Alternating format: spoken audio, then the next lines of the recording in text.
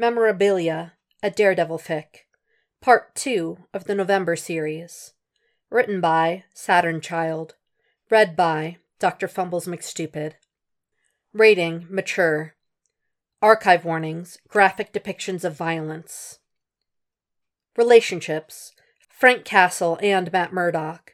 Frank Castle, Matt Murdock. Additional tags: Frat Week, Box, Freeform, Wumptober 2021, Amnesia, Dissociative Amnesia, Memory Loss, Head Injury, Post-Concussion Syndrome, Canon-Typical Violence, Gun Violence, Pre-Slash, Pre-Relationship, Developing Relationship, Unreliable Narrator, Mild Gore, Hurt Comfort, Post-Traumatic Stress Disorder, Recovery, Past Child Abuse, Implied Referenced Rape/Non-Con, Heavy Angst, Wump, Hallucinations, Hurt Matt Murdock, Emotionally Repressed Frank Castle, Alternate Universe Canon Divergence, Panic Attacks, Flashbacks, Protective Frank Castle, and Grief/Mourning. There are more warnings for this work, and they will be featured at the end of this work. You can find them at this timestamp, 1:25:40. Summary. This is weird. Frank grunts, waits for Red to say what he's got to say. I know this is all mine. I know it is, but I don't feel it. I don't remember it. He huffs in frustration, holds the box closer to his chest. Memorabilia.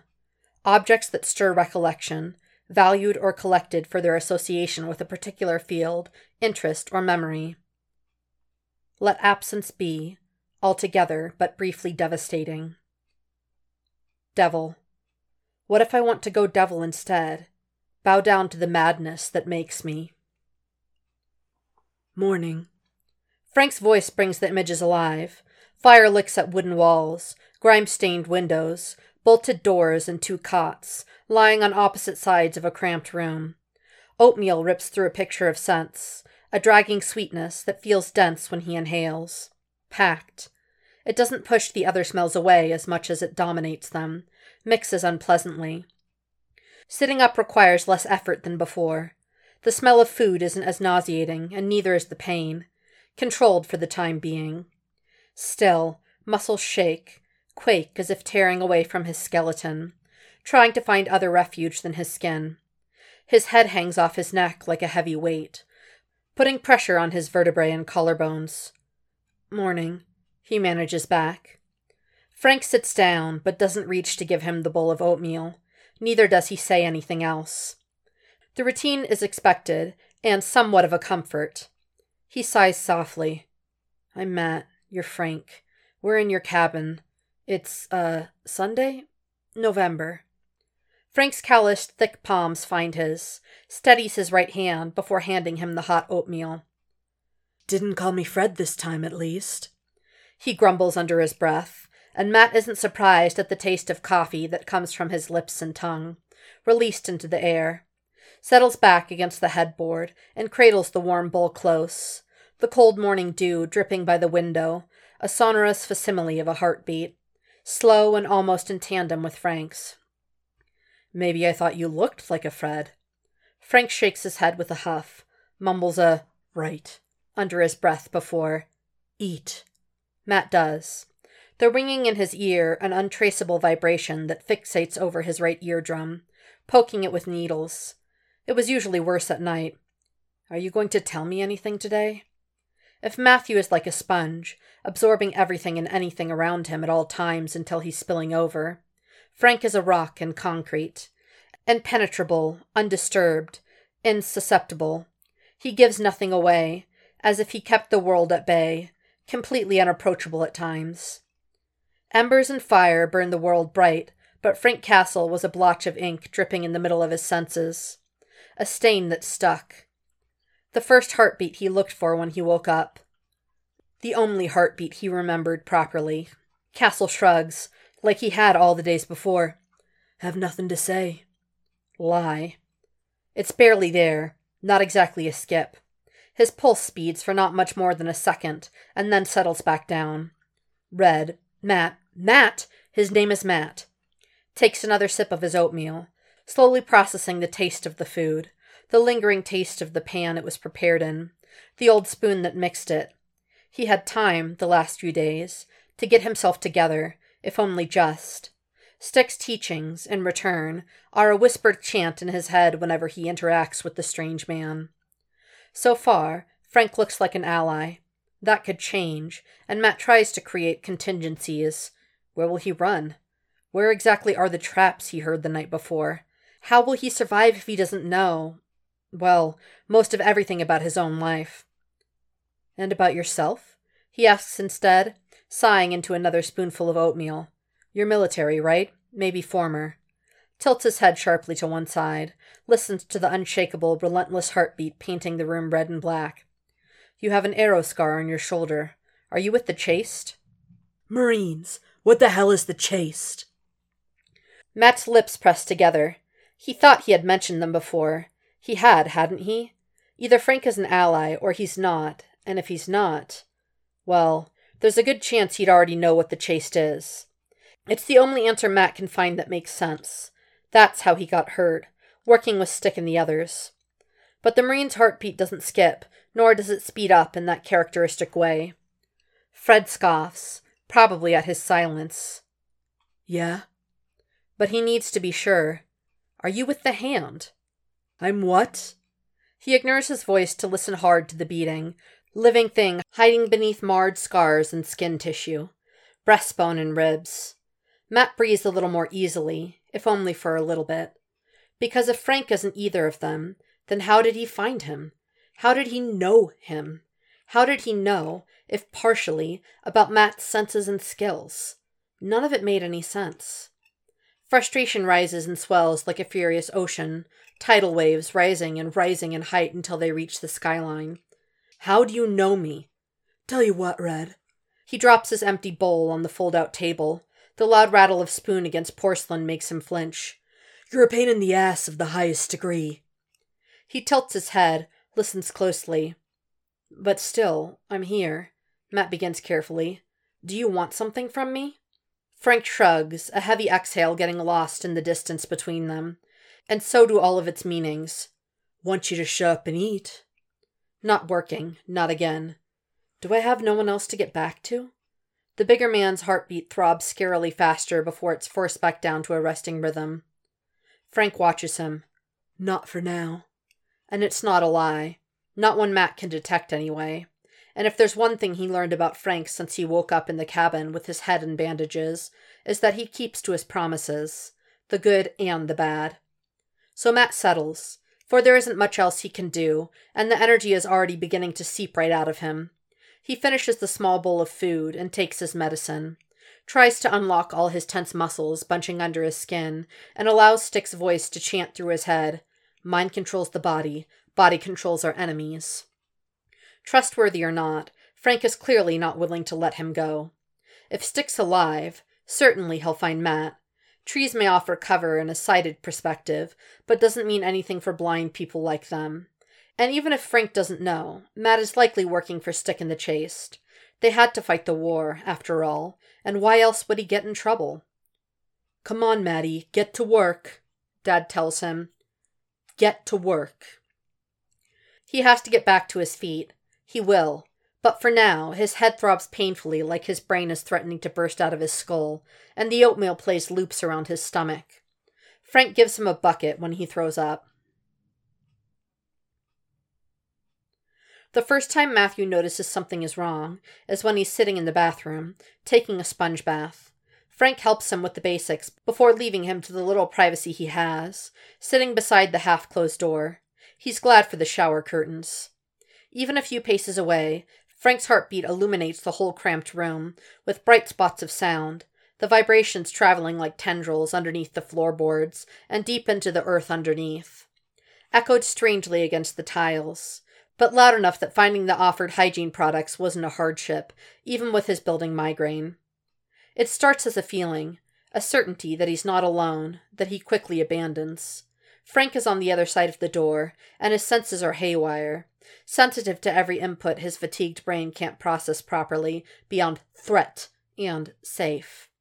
He leaned back, careful of the plastic wrapping around his left thigh, and remembering Frank's orders not to get his hair wet. It quickly morphs to unease.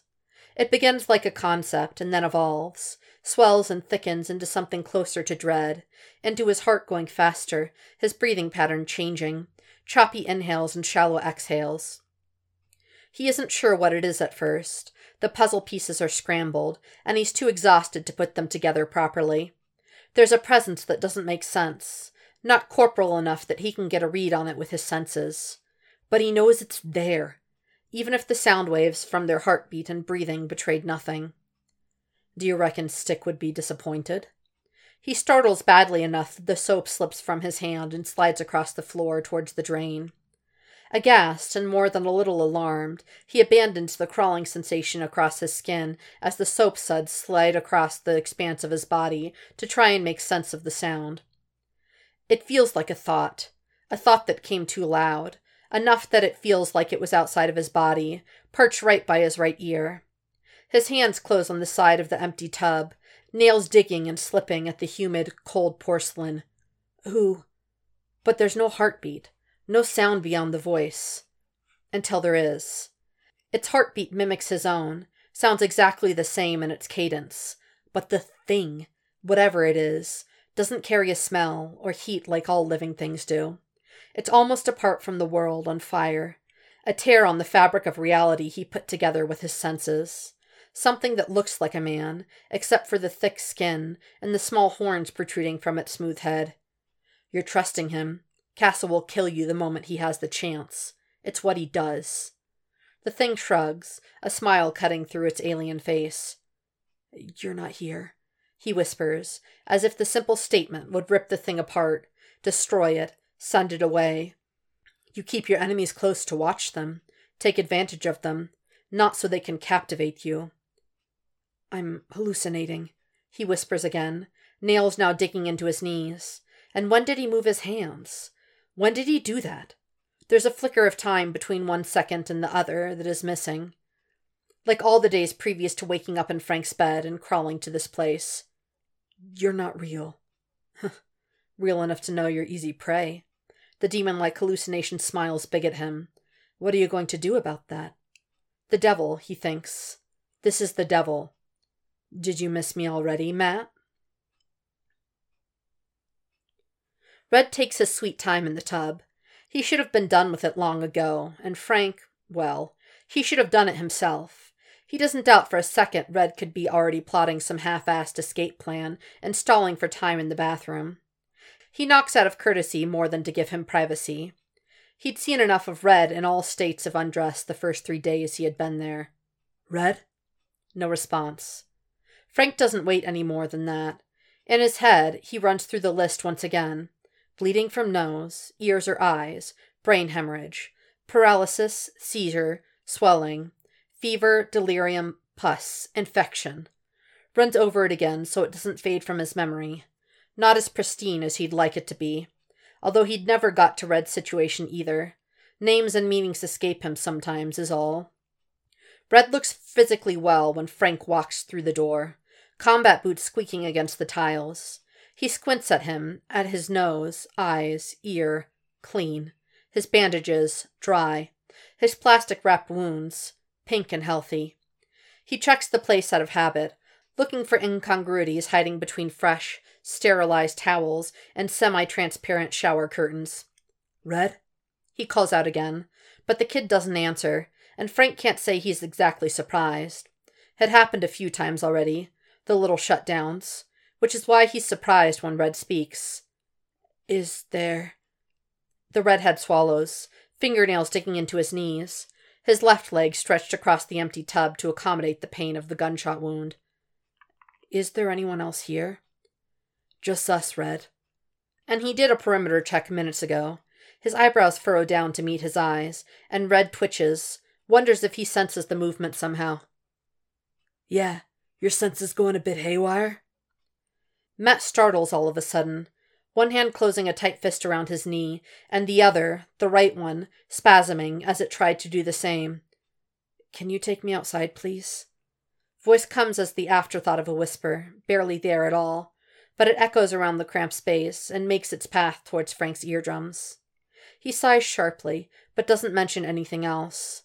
Mechanically helps Red out of the bathtub and into the towels, grabbing the folded clothes Frank had separated for him to use, slightly too big in places.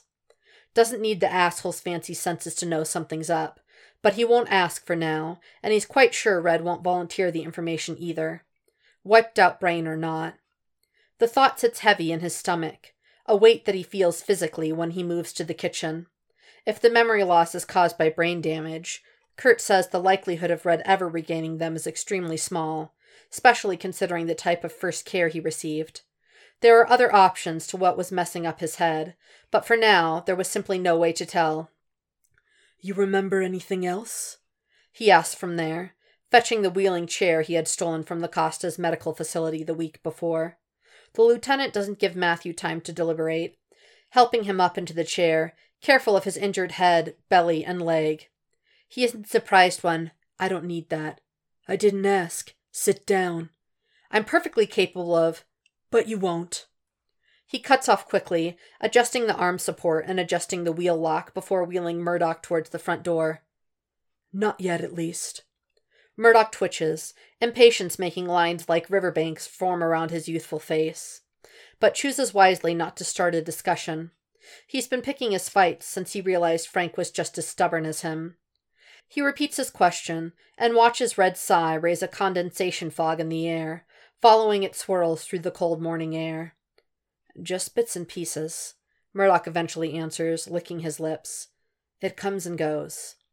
Frank grunts in response and doesn't press the matter, but he does help the redhead sit on the steps like a few nights before. To fight for the war. Shit. Of all the fucked up things. He shakes his head to himself, not enough of a movement that drags attention from Red, who seems content in tilting his head back towards the cloudy sky above the high trees. Won't think about all he's learned because they're not part of the mission right now. He'll get the kid better, get him back to his life, maybe go to the orphanage, ask some questions, start digging. But until then, he sits on the cabin steps with the devil of Hell's Kitchen by his side, hugging his knees against the coming cold. Stick taught me knives. Father Lantom and the nuns called the cops. I got into middle school. Had a crush on Ian from history class. Dad hates Miss Hernandez's bakery's apple pie. The messy retelling doesn't faze him, but brings a flashback of their own. His head had processed information similarly back then, the scar of the bullet just barely closed. His brain had latched to their laughter, but he couldn't remember if the plates made it to the sink. He remembers Lisa's little voice begging him to read her favorite book. "Please, Daddy, please!" But he couldn't for the life of him remember the clothes Frankie wore that day. Maria's voice played in a loop of, "Hey, sleepyhead," but he can't remember how she sounded when she said his name with that fondly exasperated look. "Tomorrow, baby. I'll read it to you tomorrow, I promise. My wife, she. He swallows the clotted knots of uncertainty in his throat and blinks against the moisture collecting around his eyelids. She used to try some fancy dessert recipes from time to time." He laughs suddenly and brightly, remembers her pout when her chocolate muffins ended up burned for the 3rd time that month, and her strawberry cheesecake went wrong in liquid. Red looks surprised at him, and the anonymity is somehow comforting. He doesn't remember the chaos Frank unleashed in the city, doesn't remember the headlines and the trial, and much less how Frank bounced a bullet off his helmet years ago. They would have never sat like this, talked like this, if Red hadn't been brained in that warehouse a little over a week before. "She was a good cook, but her desserts were bad, man. She was real terrible at it." Red chuckles softly, and déjà vu creeps over his skin like 1,000 ants. It's almost a do-over of that night in the graveyard. "The kids tried to be nice, you know. They'd put on this face, all wide-eyed like it was the most delicious thing they'd ever eaten. Lisa, my baby girl, she was good, Red. Sometimes she fooled even me. But Frankie, my son, he was horrible at it. You could see it all over his face. He used to say that he wanted to be a chef when he grew up." Murdoch's eyebrows go up, and Frank scoffs. "I know, right? He'd say he wanted to be like the TV shows." Lisa was a good sister. She'd taste every crazy concoction Frankie came up with, even mango pancakes once, which made her sick, and she wouldn't let Frank or Maria tell Junior about it. She'd always make some ridiculously funny accents when she was playing the food taster, wearing those little bracelets she used to make with her best friend. What was her name? Natalie? Frank tries to chuckle at the memory, but it comes out a rasp of breath, his lungs tearing right off of him. She had been wearing one of those, one of the bracelets written Lisa in bold orange letters. It was her favorite color, since she was about the height of Frank's knee. Remember seeing it stained deep red when he cradled her in his lap. Red's voice brings him back to the porch, away from the park and Lisa. What happened? Scary how intuitive the kid was. Maybe it had something to do with his senses, but Frank isn't that sure. He hadn't thought much of him at first back then. Thought he was impulsive, combustive and too naive. And then he met him again, wearing crisp but cheap suits and red shades, and saw that spark of smart he tried to hide. Frank doesn't doubt that. Should he have been more present in the trial, he'd probably have managed to get the not guilty verdict, somehow. Frank's silence must be answer enough, for Red soon turns his face away in respect. Maybe he senses it somehow, the thick knot tightening in Frank's throat, the stinging at the corner of his eyes, and a moisture he wasn't sure he could blame on the wind. I wanted to be a lawyer, Murdoch offers. His head twitches to the side subtly before coming back to the conversation. Frank catches himself, wondering just how far those ears of his went. When I was a kid. He finishes softly, extending his injured leg with a certain amount of effort before all air left his lungs in a rush. Ain't sure if it's Frank Jr.'s ghost hanging over them. Close enough that Frank swears he could smell the god-awful shampoo he liked, only because it came with Captain America's face plastered on it, but actually had a terrible scent. Maybe it's 'cause Red is sitting there with barely any memories left in that fucked-up head of his, and remembering being a kid, dreaming about being a lawyer, not knowing he made it, against a whole shit-ton of odds. You are, he blurts out. Red turns to him, his whole body still, eyes wide. What? You're a lawyer. Frank shrugs at the sudden rush of breath that leaves Red, the confusion turning into awe. Frank resists the urge to look away from the precious turn of his lips. Good one, too. When you want to be. A breathy chuckle graces his ears, and Frank finally turns away, a small smile on his face mirroring Red's lips. He waits for questions he's sure Red made to himself 1,000 times the last few days. Why is he not at a hospital? Where are his friends? Why didn't they come looking? Why? But Murdoch doesn't. Just holds his own knees closer with that dreamy little smile upturning his lips, pulling a long, scabbed-over cut by his chin. Frank helps him inside when the exhaustion kicks in once again, and leads him to the cot. Where did you go? An angry voice close to his face. I can't do this alone! I can't take another step!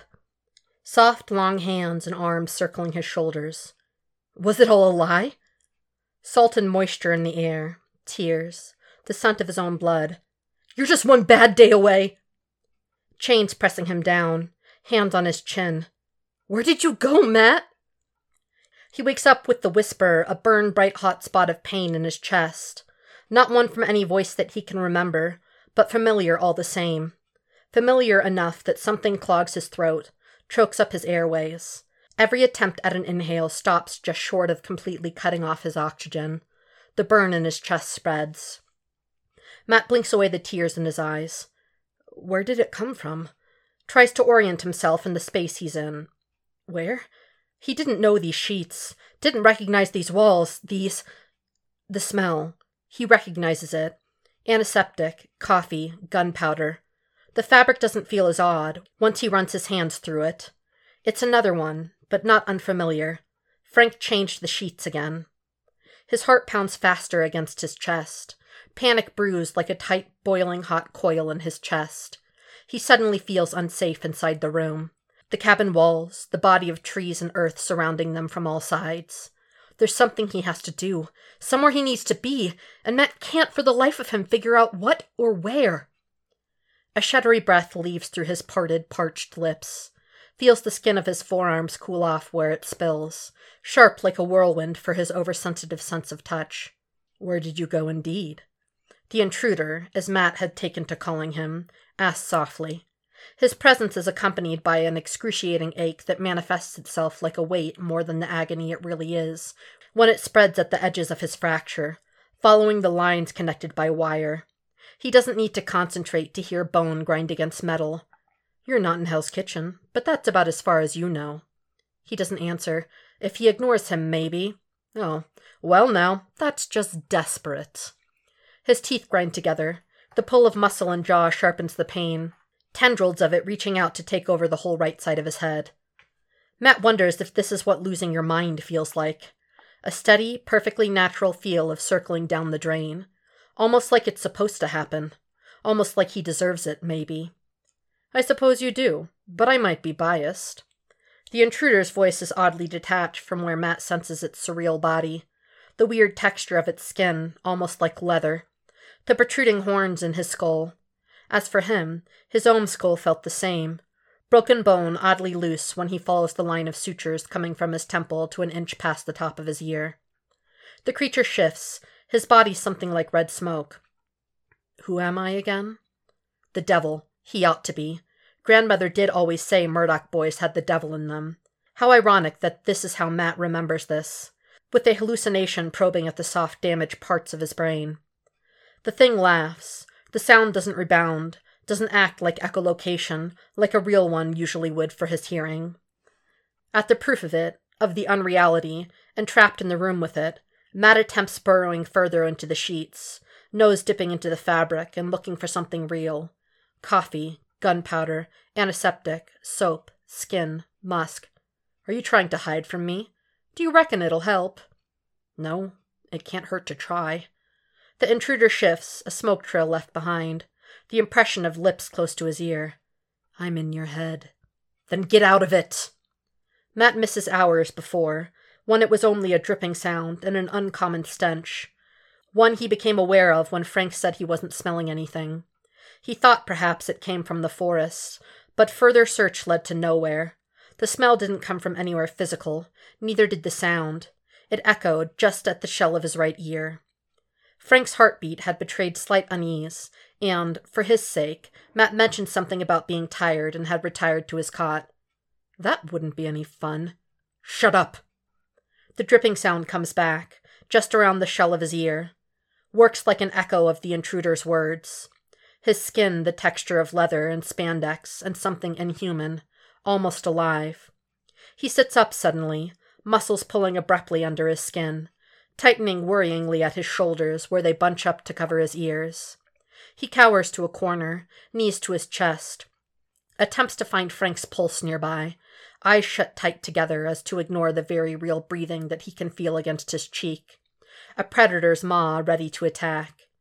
No matter how much he tries to work through the sounds, he's hindered in his efforts. His own heartbeat too loud to properly allow him to focus, hammering and vibrating his eardrums. He only realizes he's digging his fingernails into his knees when something wet and warm touches the palm of his hand.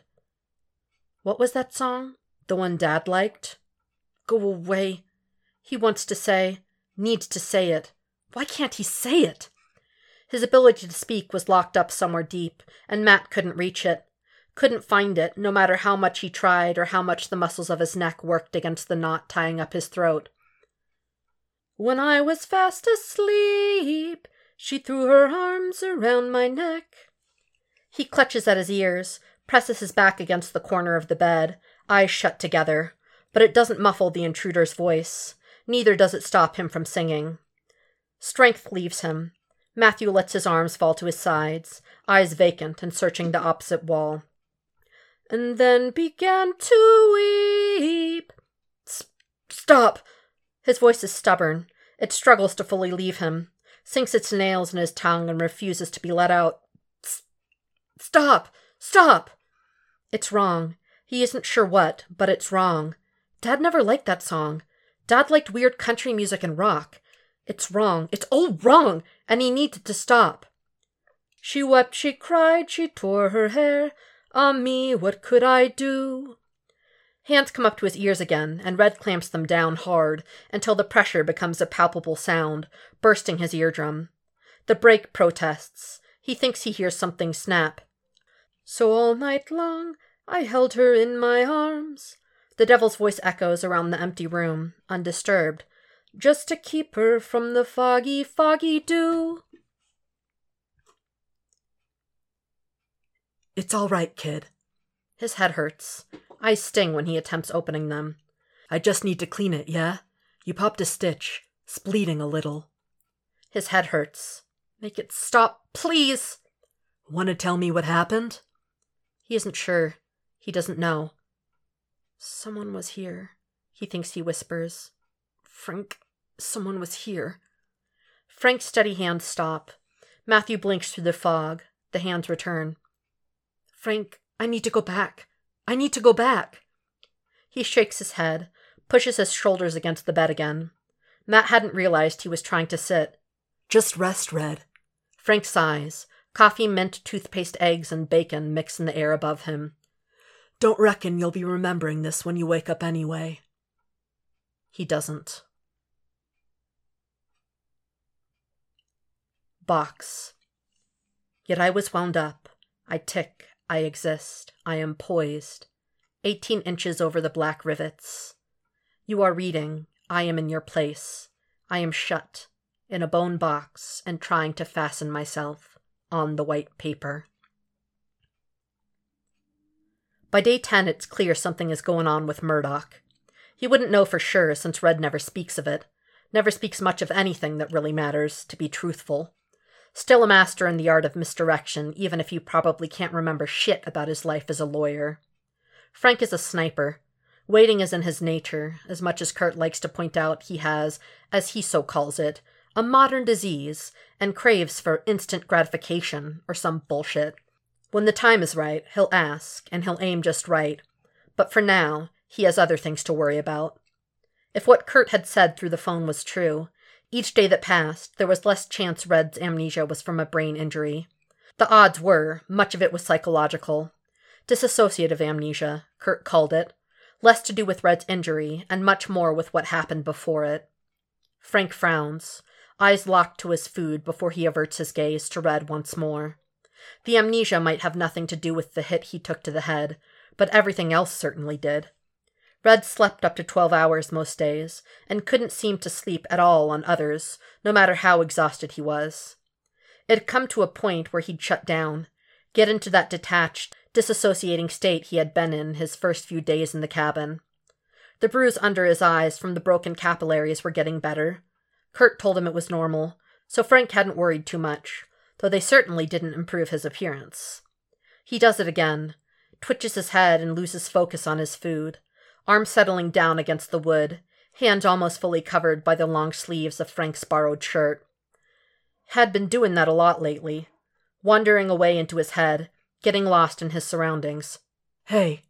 The crackle of gravel in his deep tone is enough to snap Red out of it. The flinch doesn't go unnoticed. What's going on? Something with his ears, maybe? Frank was pretty sure at some point they had used a flashbang grenade. Had found a canister abandoned at the warehouse entrance and track marks from someone being dragged. Red swallows, makes an attempt to go back to his food, only to yield. Nothing. Comes the predictable response. Yeah, I don't think so.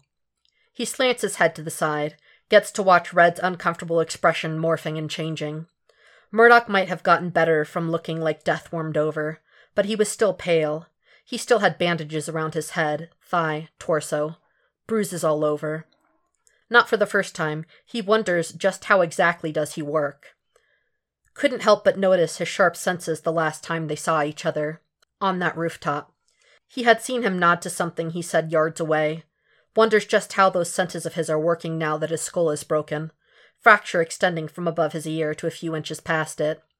Frank reaches behind him, onto the makeshift counter, grabs the bowl of apple slices. Eat it!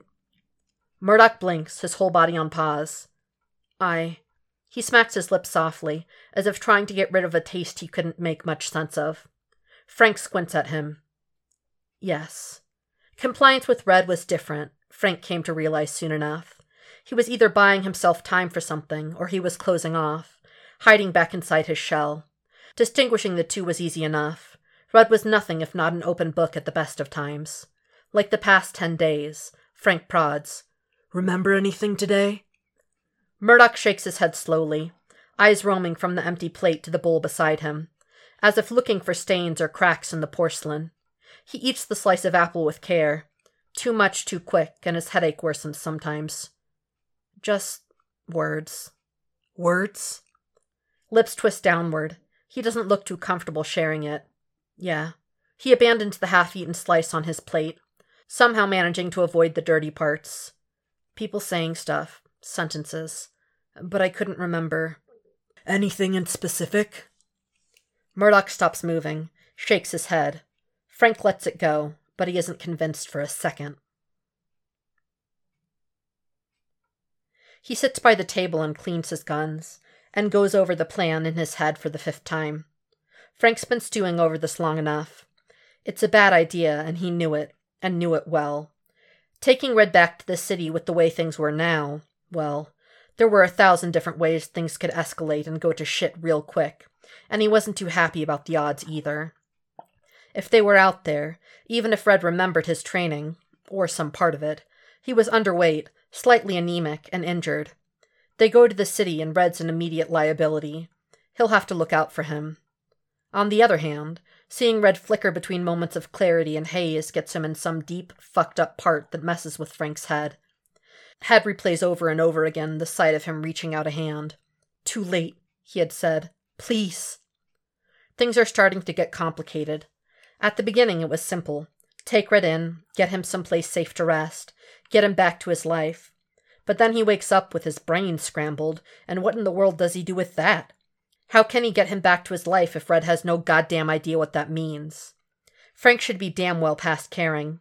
Should throw Red, clueless fucking Red, in the middle of the city with all the wolves he pissed off that are now clamoring for his blood. Envisions going through what Red would do if the situation was different. If it was Frank with his head messed up and a whole city bellowing to take a pound of his flesh. Tells himself Red would do the same thing.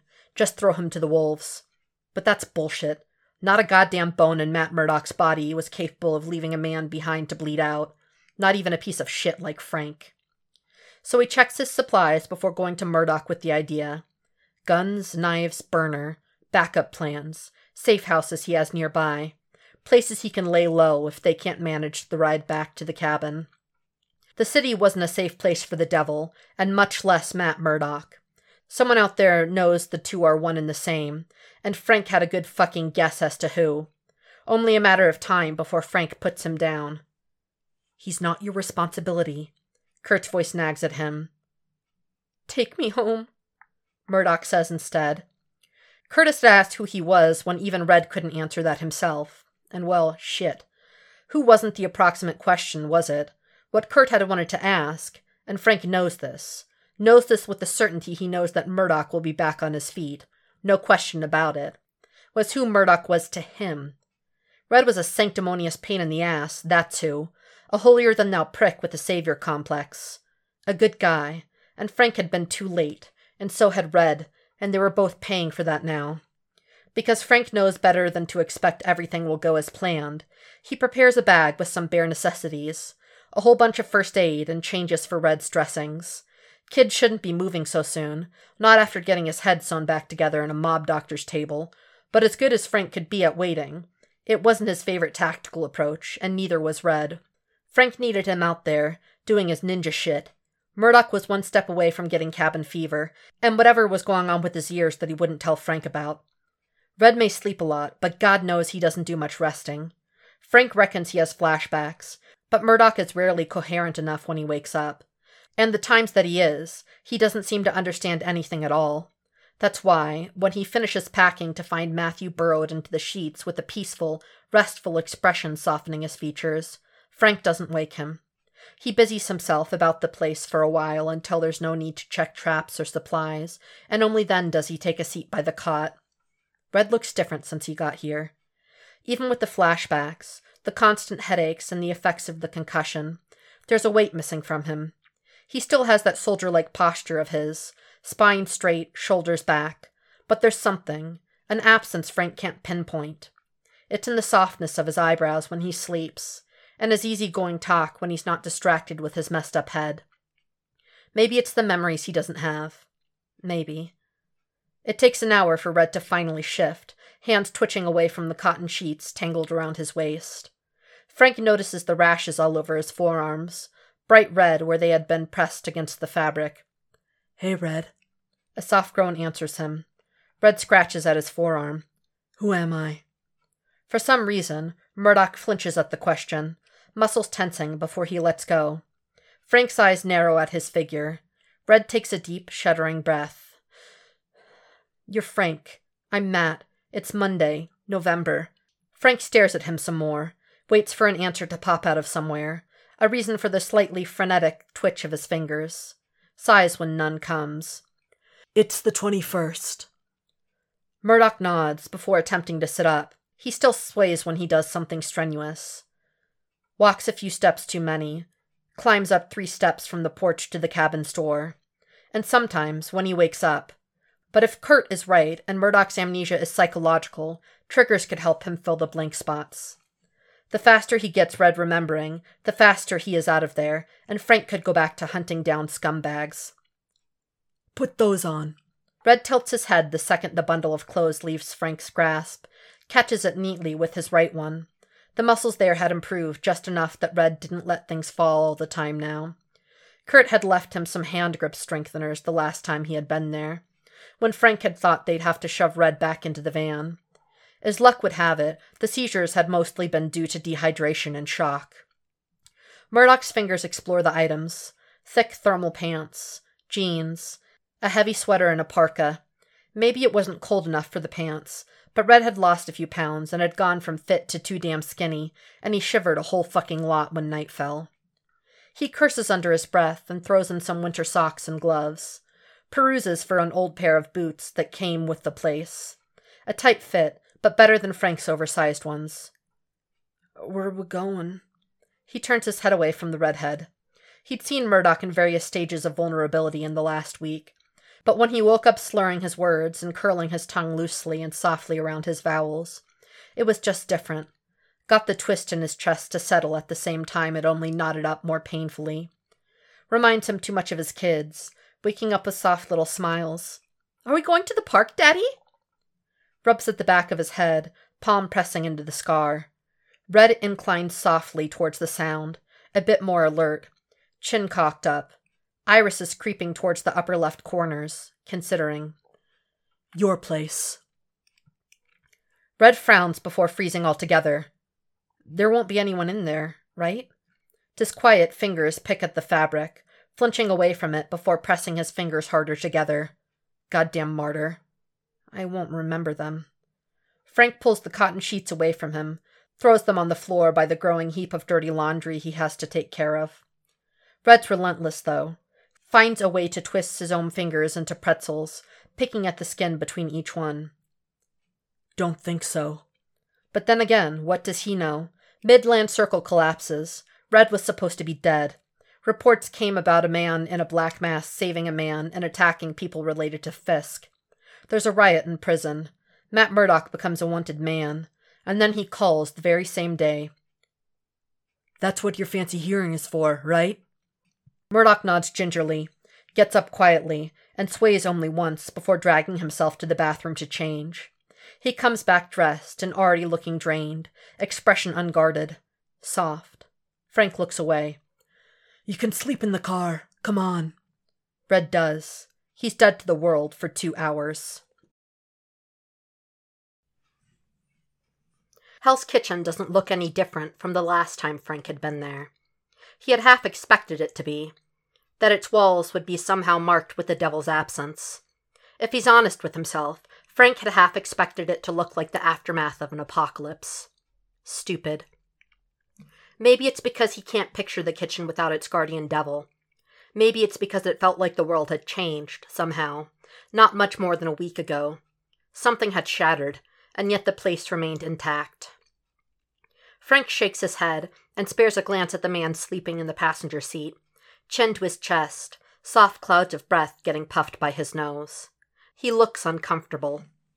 He waits for the next light to gently squeeze a fingertip under his chin, help him find a better angle to rest his head. Manages to lean it against the window, and Red expresses his content, exhaling soft, warm air against Frank's fingertips, falling back asleep quickly. Making sure he wasn't resting over the injury, the place where bone was held together feebly by iron, sutures, and skin. Frank avoids any bumps on the streets while driving, eyes scanning other cars and rooftops. He doesn't think the man on the stairs necessarily knew who Red was, but his boss did. He thinks he sees something, rooftop over an auto repair shop, not too far from them, a blur of black and red. It's gone before he can register its shape and speed, but he keeps an eye on all the rooftops after that. It doesn't show up again, but Frank files it away as something to consider afterwards. Murdoch's building is an old brick walk-up, not as much of a shithole as Frank's safe houses in Manhattan, but a shithole nonetheless. Red wakes up the moment they pull over a street away, head twitching sideways. He looks more alert than he had back in the cabin, taking in the city, the traffic, the passers-by. Frank just watches him for a while, makes sure he's not about to freak out like he did once or twice already, before turning off the ignition key. Come on. We're in Hell's Kitchen. He sniffs the air carefully, looks ridiculously like a dog while doing it. The same way he did with his head tilts. Frank just grunts in response. Of course, of all the things to remember, Red would recall what Hell's Kitchen smells like. They use the fire escape. Frank catches Murdoch's misstep a whole lot more than the redhead would ever be willing to admit, but he lets the man keep his pride. He's dizzy, and his legs won't coordinate with his brain. Right one, mostly. As stubborn as his right arm and hand. He'd raise them barely enough to make a step and trip on the next, hold himself for dear life on the handrail before Frank came along to take most of his weight, awkwardly squeezing together through the tight fit of the stairs. Red's exhausted by the time they make it to the third flight of stairs, and Frank mostly carries him the rest of the way. Red's legs delaying them rather than helping. It isn't any hardship. Red doesn't eat much, and keeps even less in his stomach when he manages something. Castle isn't sure what he's hoping for when Red finally, gingerly, walks down the stairs to his place, looking more like a stranger than a man walking inside his home. Maybe, stupidly, that he'd walk in, surrounded by all things Matt Murdoch, and come to some kind of realization, and get back to his life. Get the hell away from Frank's, because he sure as hell doesn't know what to make of this. Of Red and him in the same space, instead of being on opposite sides in a fight. Or maybe a spark, something that told him Murdoch wasn't lost for good. Murdoch touches the walls with barely concealed hesitation, knuckles feeling for the polished wood. There were cracks on the walls, broken glass on the floor, a crack on one of the window panes. Frank takes it all in and keeps quiet, clasps his hand in front of him as he shadows Red's footsteps inside the place. Shaky fingertips find the case files over the coffee table. Murdoch's expression twists into something funny. "I really am a lawyer," he mumbles, some kind of innocent awe tinging his voice, that Frank thinks he never would have heard otherwise, should he have his memory straight. "That you are." Murdoch's lips twitch in that confused, unsure smile, fingertips trailing the few books by the files. An abandoned, open laptop attached to a device of some kind. Braille reader, perhaps. He stops at one of the books, fingers spasm before he traces the cover again. Thurgood Marshall. His eyes bob from the upper corner to the lower one. His knees still shake from the hesitation of climbing up the fire escape. I used to read this one a lot when I was a kid. Frank's eyebrows go up. There's something that keeps pulling Red back to the book, even when he feels for the other ones. Frank wonders what it is that makes him gravitate back. A memory, a feeling. What gets him tracing the same dots over and over again on the spine. "Take it." Frank shrugs, lets his clasped hands fall by his side. "It's yours." Should probably get some of Red's stuff too while they're at it. He steps towards the bedroom. He peeks by the sliding door, looks for something they can use. Gym bag isn't big enough for a lot, but enough. He empties one, leaves one of the rolls of hand tape. Murdoch looks grateful when he reaches gingerly towards the bag, dropping the book inside with a small smile. Frank resists the urge to tell him to quit it. He finds his cane next, discarded by the couch. Confusion and recognition battle around the creases and soft planes of his features before he carefully attempts picking it up, fingers digging into the back of the couch so he doesn't topple over. folds it up almost on muscle memory, and seems about as surprised as Frank as he does it. "Remember anything?" he asks, strangely hopeful. But Red just frowns, sniffs the air like a hound dog. "I'm not sure." Yeah, he doesn't look very sure about anything, even as he drops the folded cane inside the bag. He walks into the kitchen with a sway to his step that Frank has come to recognize as exhaustion. Confirms it when Murdoch's quick to try and find support on the counter, hands bumping into something. Frank catches a blur of dark red and golden yellow before it falls.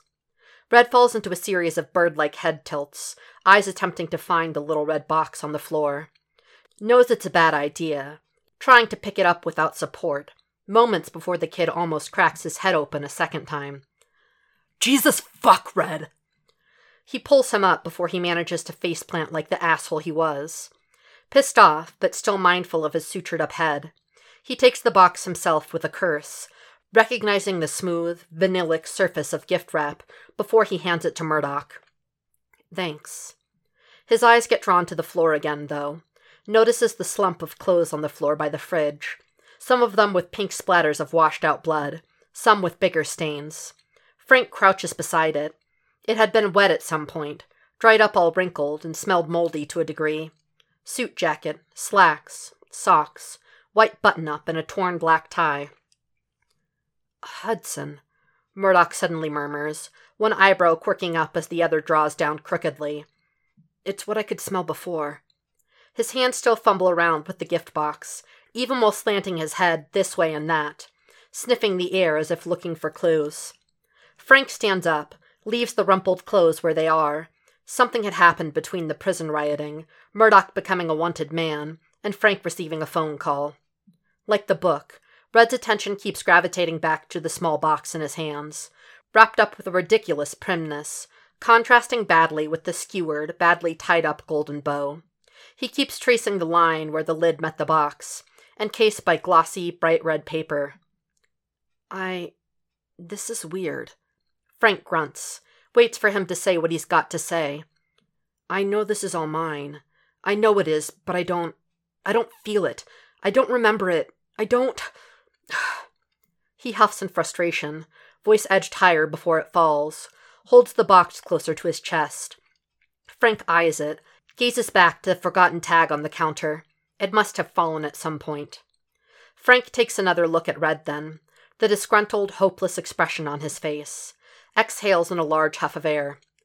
"Look, Red, this is gonna take time, yeah? You went through some bad shit. You gotta let your wounds heal. Let that head of yours heal." Except what the kid needs is a fucking neurologist and, shit, a really fucking good therapist too. And Frank would be willing to give that to him, if only he wasn't sure it would end terribly for Daredevil, and worse still for Matt Murdoch, to show up now. Murdoch suddenly stands straight, that fighter's posture Frank had been used to seeing less flawless than it takes over the slumped, hopeless figure of seconds before. "What?" "Shh." He looks a bit more like the devil Frank recalled, a lot less like the helpless kid he's been around the last few days. Frank can't say he didn't miss it. "Footsteps," Murdoch whispers, mouth close to his cheek. "Coming up the stairs. 6, maybe 7, they..." Frank pulls the gun from the holster, one hand clamping around Red's upper arm to pull him back. His eyes go wide in panic, seconds before he suddenly shouts out, "Frank! Down!" Bruise. "Here is your space. Lie down or stand or sit. It will take your shape. Be still if you can. Look into yourself for what is soft and spoiled. For pulp. For that dark damage." In a second, Red's apartment becomes a battlefield. It'd been easy once to tell Maria that home was here. With the kids, with her. But Frank knows himself better these days. Knows how easily he falls into the gunfire. How squeezing the trigger feels more natural than making breakfast for them once did. How landing a punch is easier than landing a caress. And how he'd been so selfish to think he could have both. He has 3 rounds of ammo on him. 36 bullets for his .45 caliber. 1 army knife, a TBI patient with no self-preservation instinct whatsoever, and at least 7 guys coming up the stairs to apartment 6A, armed with assault rifles, and a whole lot more ammunition. He takes 1 second to feel for Red's skinny frame, covering his body after tackling him to the floor. His unarmored body and the crisscross sutures over his ear before he makes a decision. Grabs the kid by the back of his neck, dragging him off before shoving him backwards under the stairs as soon as the bullets puncture through the wall a second time. Red, probably completely oblivious as to where the urge to fight comes from, immediately tries to jump out. Frank presses his forearm against him, looks deep into his unseeing eyes before checking his cartridge. Fully loaded, all 12 bullets in, before turning to Murdoch once again. You stay under those stairs. You don't make a sound. You don't move until I say so. Do you get that? Got no time to make sure the kid understands besides a brief stare, easing up the pressure on his chest incrementally before standing up, walking low to hide behind the hallway wall. He's just got to crouching, when a shotgun blow makes debris and chunks of drywall fly past the place his head had been, seconds before. Frank presses his gun close to his chest, stays crouched low as he waits, tonguing his parched upper lip before checking in on Red, hands covering his ears from the close-range blasts. His breathing is too quick, but Frank's got no time to check for anything else but immediate injuries. He roars out for the pieces of shit waiting on the other side of the door. Come on! The spray of bullets starts again, exploding through the door and denting the walls by the fridge, shattering porcelain mugs and plates long forgotten by the sink. He counts the time, the bullets he can hear, keeps half an eye on Red curled up tight under the stairs, eyes panicked. The second the gunfire stops, Frank's on his feet. 2 burst through the door and get shot on sight. Shoulder, head, the blonde guy falls. Chest, the braided woman goes down. A third one appears through the doorway, screaming expletives to the remaining 4 behind him. Frank recognizes a few operational commands. Mercenaries, probably former military, before he jumps into a roll, avoiding a spray of bullets and unloading 3 knee-level shots at the guy. 1 hits home. The gunfire starts again. Frank grabs Red by the arm and pulls him out of hiding, dragging him to the table and shouldering it down to the ground, using it as a shield. It was sturdy, but wouldn't last long. Red's partially catatonic, but Frank had expected that too. Either he was caught in a sensory hell or trapped in a flashback. Or both. Probably both. Red, you listening? A sharp, erratic nod. We gotta get to those stairs. You tell me when they're almost out of ammo. Can you do that? Another nod. More focused. More sure. Attaboy. 2 stop to reload. Frank lends him his palm, and Red makes a small, objective map. Points the locations of the 4 mercs still shooting, the one sitting by the 2 dead ones with his knee shot to hell. Immediately shows him the 2 as soon as they're on their last bullet. Frank rises up too late to do much damage, but one gets a graze to the thigh, and the other falls back with a shot to their armored vest. They have little tactical advantage besides Red's senses. They'll be trapped if they don't move now, but Red can't dodge bullets when he's still swaying over his feet every time he moves too quickly, and Frank can't cover for him at the same time he guides him up the stairs. So he quickly falls into another roll, shoots the second lady with the army jacket, and slams his back against the couch. Bullets fly over his head. You got nowhere to hide, Murdoch! Army jacket lady bellows. Frank's gaze locks on Red's face, and he waits for the signal. The shakiness and pale skin are almost completely hidden by the determined set of his brow. The tense posture he holds himself in. Come out now, and I promise I'll make it quick, sweetie. Murdoch raises 3 fingers. 1 goes down. Another. Now! He rises the moment burly bald guy on the back stops to reload, and shoots him once in the head. Pulls Red to his feet, and drag him up the stairs as quickly as he can without risking his goddamn head. Frank, duck! He goes low, brings Red with him. A spray of bullets dent the wall over their heads, and Frank shoots once, twice, 3 times, ejects the empty mag, and shoves another in record time before shooting the remaining 3, army jacket lady, vest dude, and bullet in the thigh asshole. Gives them enough cover fire to crawl the remaining 3 steps to the access door and reach the rooftop. Murdoch is weak, stumbles twice before he manages to find his footing again. But as soon as they're high up, muscle memory and adrenaline seems to get rid of whatever catatonic spell he'd been in, together with whatever remaining self-preservation instinct he had been running on when he stayed hidden under the goddamn stairs. Use the ledge. What? But Red, the idiot who had his skull open 10 days ago, is already running, using the fire escape only to hang on to it, get momentum enough to jump down to the next building's ledge, balancing precariously before taking hold of the ladder and having it drop down close to the ground with him hanging onto it, finding the alleyway ground with unsteady feet, knees buckling violently when he finally does. Jesus Christ, this asshole. But it's quicker, so Frank does what he says. Almost misses the first jump, but manages to hang on, climbing down the ladder and jumping to the floor the moment a bullet shatters the window over their heads, and another grazes his left arm. Fuck! He ignores the urge to clamp his palm tight over the wound, in favor of tugging Red's almost non-responsive body out of the line of fire. There's a van to the left of the building, one that hadn't been there before. Frank memorizes the plaque seconds before spotting a tall figure waiting inside. He shoots them in the head without hesitation, eyes immediately darting up to the fire escape where Army Jacket Lady was hobbling down from, and the building's front door opening from the inside. Bullet in the thigh dude and vest guy burst out of it. Frank starts firing, and so do they. Red makes a sound of surprise and goes green when Frank shoves him behind his body.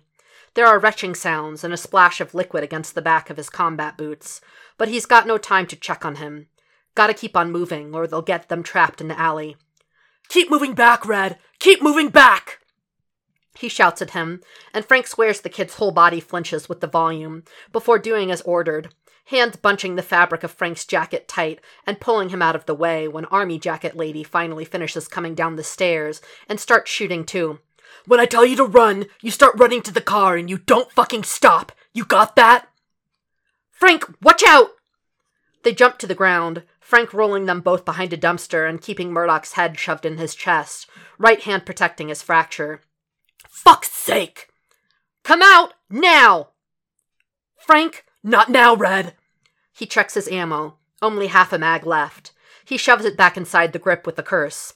"If you come out now and give us the lawyer, we'll let you go. Just come out, nice and easy." "Frank, I said not fucking now, Red! The other two are out of ammo, you asshole!" Frank curses under his breath before looking around for a distraction. Anything. Finds an empty bottle by Red's feet and grabs it. Takes the moment to take a look at Red, the waxy pallor of his skin contrasting harshly against the afternoon light, dried vomit clinging to his shirt, cold sweat plastering his fringe to his forehead. "Grab onto me. Can you run?"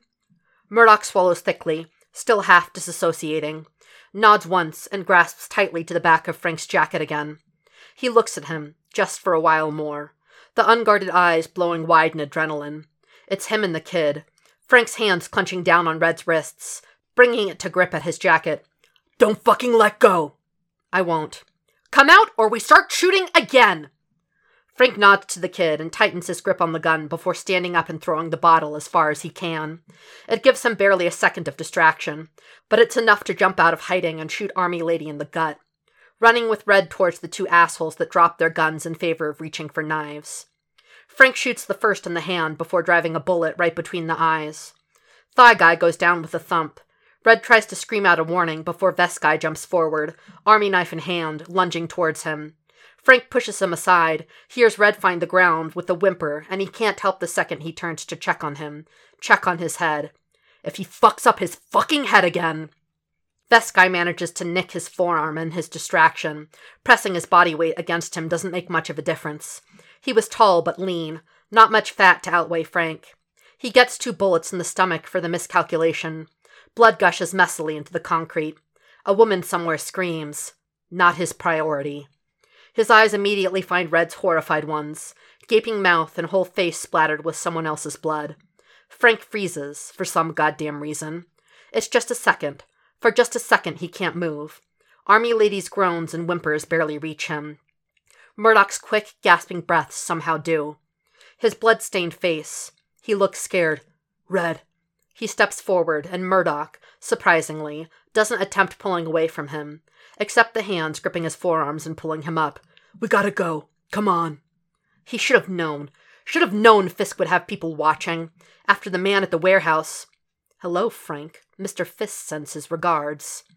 Same place he found Red, brained and sluggish, mumbling in panicked attempts at conversation, slipping every now and again into pools of blood, most of which wasn't his. Red's still breathing too quickly, and has that dazed expression again by the time Frank helps him get inside the car. Clever eyes damp where they work uselessly around the stained dashboard. Frank starts the car. You... His breathing goes choppy, panicked. You killed them! Frank turns the car violently into the street and starts getting away. He can hear sirens approaching. Takes one look at the passenger seat, feverish bright eyes staring uselessly at the car floor. Panic attack. Shit. He's got no time. No time to deal with this. Red, you gotta take a breath. There were guns. You killed them. You killed them! Frank frowns at him. He hadn't seemed scared of the guns back in the cabin, and he had spotted them right away, before he could manage to walk out on his own on those first few days. Scared of getting caught in the gunfire, maybe, or... Triggered. Shit. The warehouse. Should have known. Frank's seen enough trauma to recognize it. He should have fucking known. Should have known about Fisk, about coming back here, about Red. Red, hey, get out of your head. I need you to put a hand on my arm, yeah? Turns right to avoid the red lights. Turns left at the 49th. Put your hand on my arm, Red. Squeeze it as tight as you can. Come on. Takes a while before he tries, but his fingers are trembling too much and he flinches at the touch. Frank swallows down the gravel in his voice, remembering days ago, remembering, "Stop!" and "Don't touch me!" Tries and turns it softer, less threatening. Hold my arm, Red. He finally does, breathing less bated and shaky, fat tears finally running down his face. Frank? I know, okay? Just gotta focus on it, Red. Turns right to avoid the sirens he can hear. Gotta find a place to ditch the car. If the police doesn't find it, Fisk will. Focus on holding my arm. What's my jacket's fabric made of? A shaky pause. Trembling fingers run through it. Frank's temporarily distracted, watching them and then watching Red, and the tears on his face washing the blood off, and turning it pink where it was still wet, before turning his eyes back to the road. Cotton polyester blend, twill. Frank can't help a small amused smile. That's neat, huh? Can you tell colors like that? A sharp breath, an attempt to calm himself down when he shakes too much. I know it's darker. A thick swallow. Red blinks the tears away. Some still drop down. Retains more heat. Fingers tense further, bunching the fabric and Frank's arm in the hold. He fights a wince with a clench of his teeth. He had a possible hairline fracture on that one 3 months ago. Still hurts sometimes. He keeps Red talking. Can you tell how old? A sniff. Fingers trailing softly across the creases. At least 2 years. Another sniff. It was kept in the drawer for some time. Frank is reluctantly impressed, eyebrows curving up. Red seems to be dragged back to a particular texture closer to his elbow, running over it again and again with the tips of his fingers.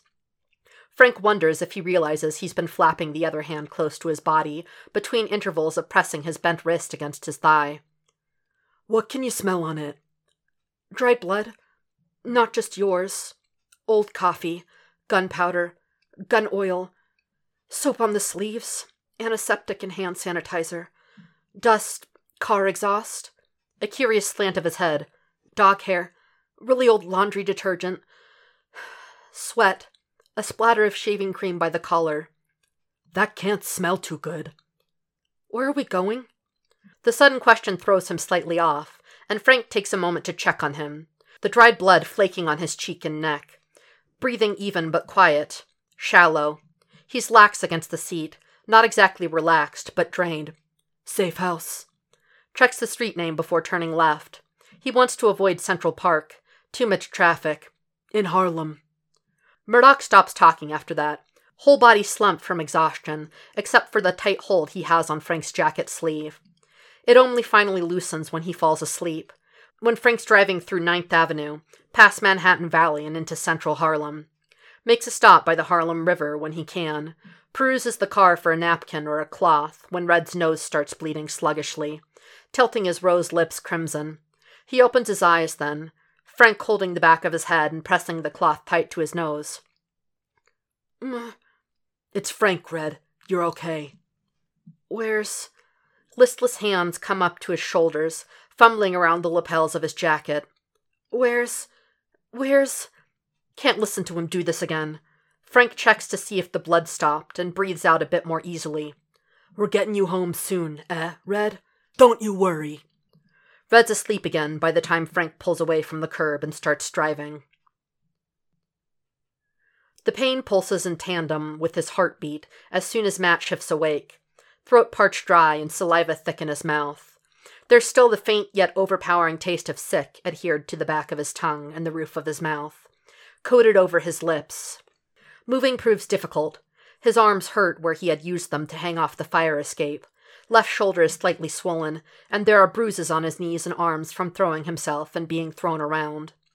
The fracture on his head bloats, larger than life, deafens his right ear and makes him numb from the hips down. It reaches a crescendo and finally tapers off, if only slightly. Matt moves his toes to make sure he still can, then his ankles.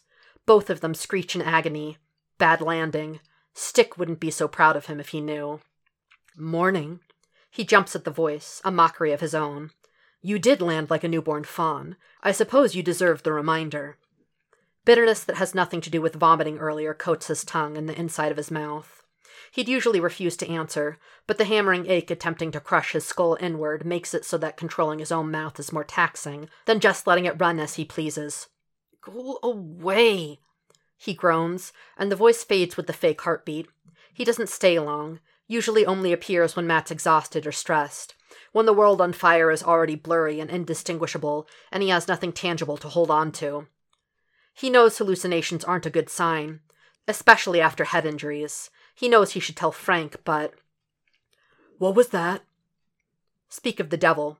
He ignores his liquefied muscles in favor of pulling himself up, elbows trembling where they support the weight of the upper half of his body.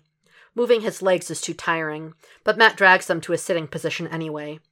Pinpointing exactly where Frank is isn't difficult, even with his senses flickering as they are.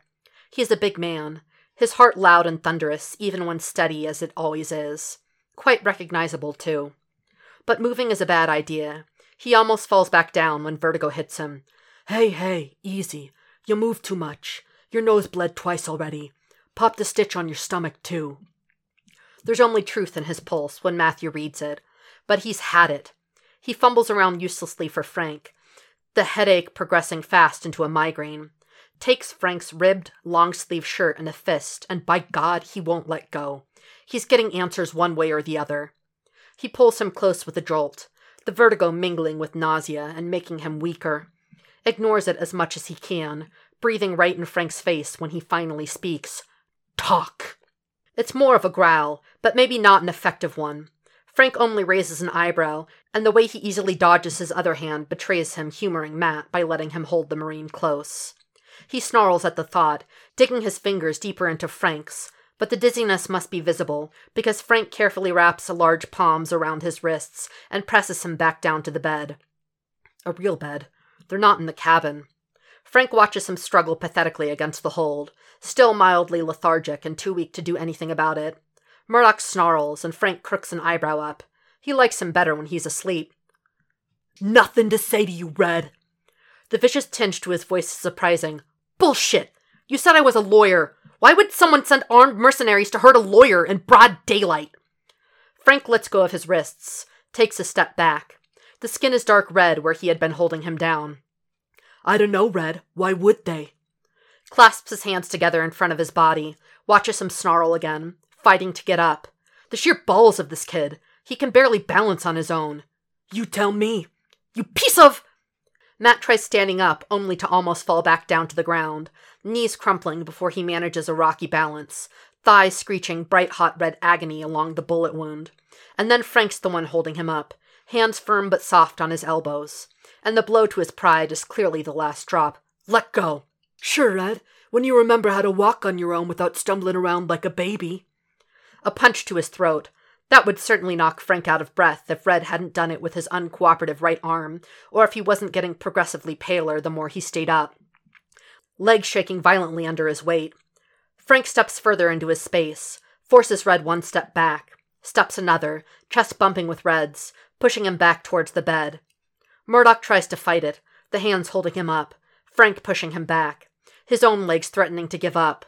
Frank lets him fight and doesn't struggle back, only holds him tighter, tighter until he's sure there will be hand-shaped bruises all along his upper arms the next day. Easy, Red. A snarl like that of a wounded animal. He bucks and struggles against the hold again. Frank grips him tighter. You'll hurt yourself. Tell me! Red's eyes burned bright. Frank had never seen him so pissed, at least not in a situation he could look at those eyes. Enough to send another man running for his life, or maybe directly into the flames. You tell me, Red. Shit. The tears again. Frank has to look away for a moment when the first one drops, and Murdoch keeps on struggling. Keeps on refusing to go down. Why won't you tell me? A dry, ragged sob, the strength of his punches decreasing, limbs growing faint. You know why, you know me, why won't you tell me? He weakens his own grip in return, but doesn't let go. Keeps Red up, lets him hit at his chest and arms until all energy leaves him, until he's shaking too much, and Frank knows he'll hurt himself if he keeps going. He tucks him closer, buries his face against his chest like he did hours ago, protecting his injured head. Why won't you tell me? He repeats, keeps on going until the words don't make much sense. Only then does Frank talk, lips close to his left ear, cheek pressed tight against his hair. Easy, he rasps, feels the voice crackle in his throat at the tension building up in his neck. I got you. Breathe, Red. Knees finally give. Frank directs him to the bed, and Murdoch is blank, sitting there with eyes 1,000 yards away.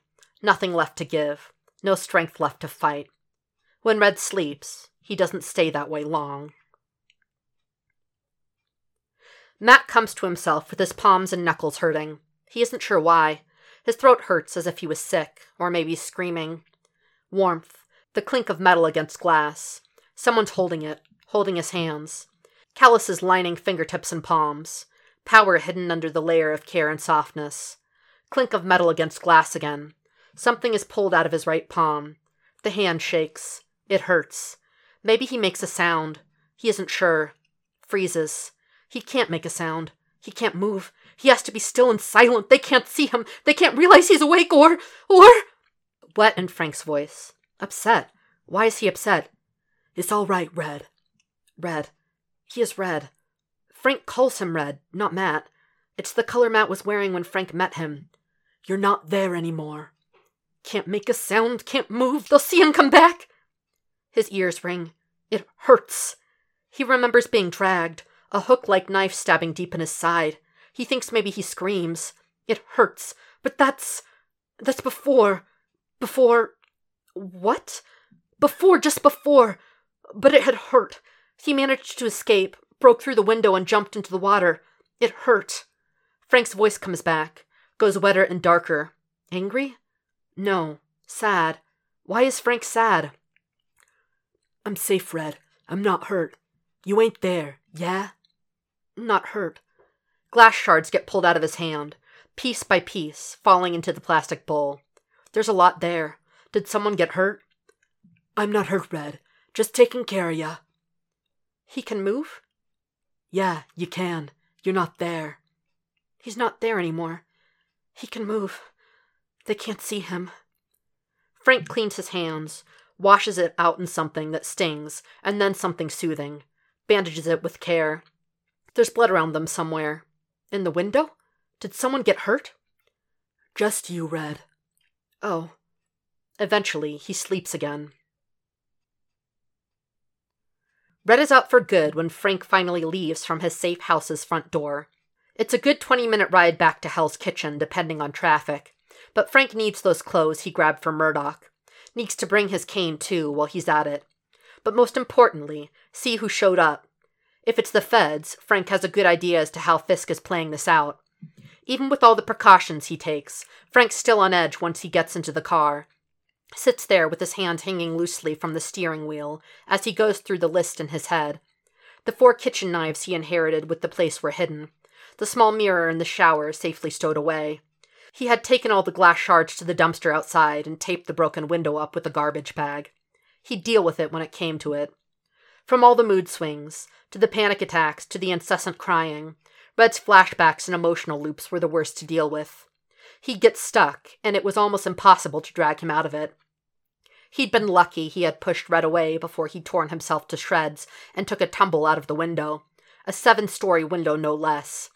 He had been frantic at first, trying to jump outside, run towards some fight he'd most certainly lose, or maybe the memory of one, mumbling something or other before energy left him in a rush. He shut down, went limp, the hands he used to break the window pane bloody and dripping all over the floor.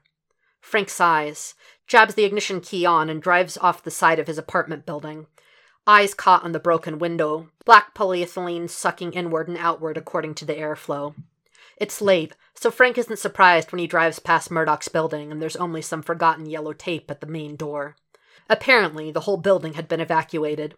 The shooting hadn't lasted more than 10 minutes. The cops arrived just as they left. Yet he heard no news of arrests made, or anything about the shooting. He's quite sure Army Lady and Shot Knee Guy were alive when he left the scene. Frank killed 6 of them. Blonde braids, burly, thigh, vest, driver. Murdoch was a wanted guy. Shootings happened at his apartment. There's evidence he was there. A half-packed bag. Only way they didn't make an arrest. They either finished off Army and Knee, or whoever came was in Fisk's pocket. He drives around the block, makes sure to check all possible sniper nests he can find, and keeps himself as far from surveillance cameras as he can. Once he's sure there was no assholes hanging around, he drives back to Murdoch's and uses the fire escape again. No booby traps by the door or windows. Frank squints through the dark, but doesn't make a move to turn on the lights. The duffel bag is forgotten by the overturned kitchen table, as he remembered. He shoves some clothes together with Red's cane and the book he seemed fond of, takes a look around a second time before finding the black batons hidden under the mattress, and takes them too. Makes a sweep around the bathroom and takes only the bare necessities. Toothbrush, some hypoallergenic soap Red seemed to stock around the place. Hypoallergenic shampoo? Shit. Conditioner, Red? Frank shakes his head in a mixture of disbelief and amusement.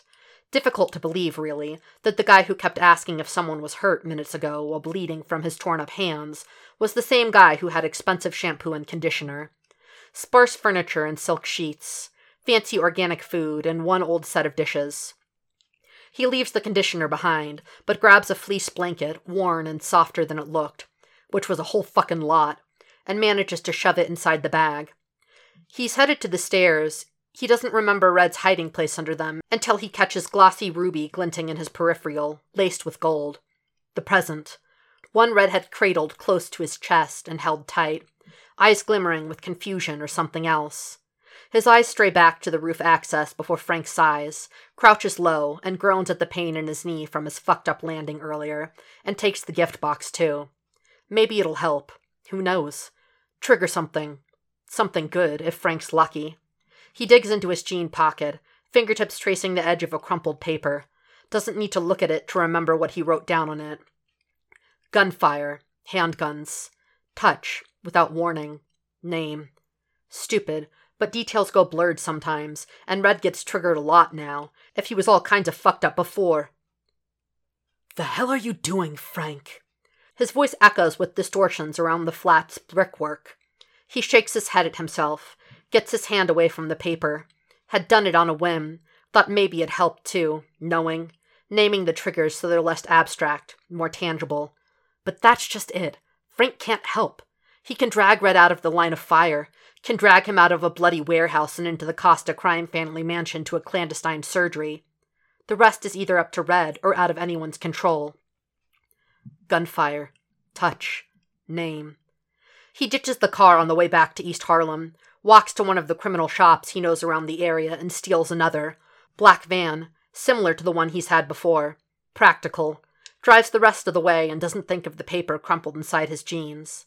The gift and the blanket shoved inside the bag. Red's bandaged hands back in the apartment. Murdoch is up and drinking the water Frank left him with some difficulty when he walks inside. The bandages being particularly thick over his knuckles and around his wrist bone. He struggles with keeping the glass steady as he tips his head back. Black sutures against red skin glint under the artificial light.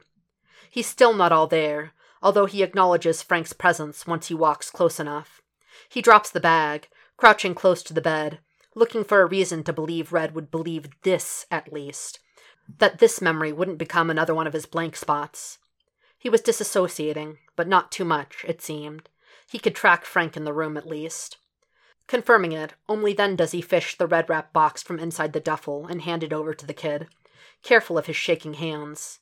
Waits for something, some kind of revelation or recognition. Just something. Proof Red was still there, fighting. Murdoch gasps softly, fingers unsteady when they feel over the glossy paper before holding it close to his chest. There's no revelation or understanding, just some incessant flash of loss, confusion, like he knew it was something precious, even if he had no idea why. Frank looks away. Or maybe emptiness is a form of listening. Maybe I am just listening. Poems and excerpts taken from, in order of appearance: Memorobilia, Deborah Tull. Late Summer After a Panic Attack, Ada Limon. Free Fall, William Golding. From Salt, David Harsent. From Please Bury Me in This, Alison Bennis-White. Trigger warnings. Gun violence. There's a graphic scene of a gunfight and gun-related injuries, as well as really graphic violence. Most of it happens during the third part, Bruise. Panic attacks and triggers. Matt is dealing with untreated amnesia, PTSD, and other trauma-related symptoms. For now, Matt's mentioned triggers are touch, caused by childhood memories related to sexual assault, gunshot, specifically of a handgun, and a name which is not specified. More triggers will probably show along the story, and more episodes of panic attacks or fear reactions such as freezing. I wanted to depict more realistic reactions to trauma, so it will happen throughout the whole series. Hallucinations. During the first part, Devil, Matt experiences some hallucinations. It will also be a reoccurring theme for some of the works.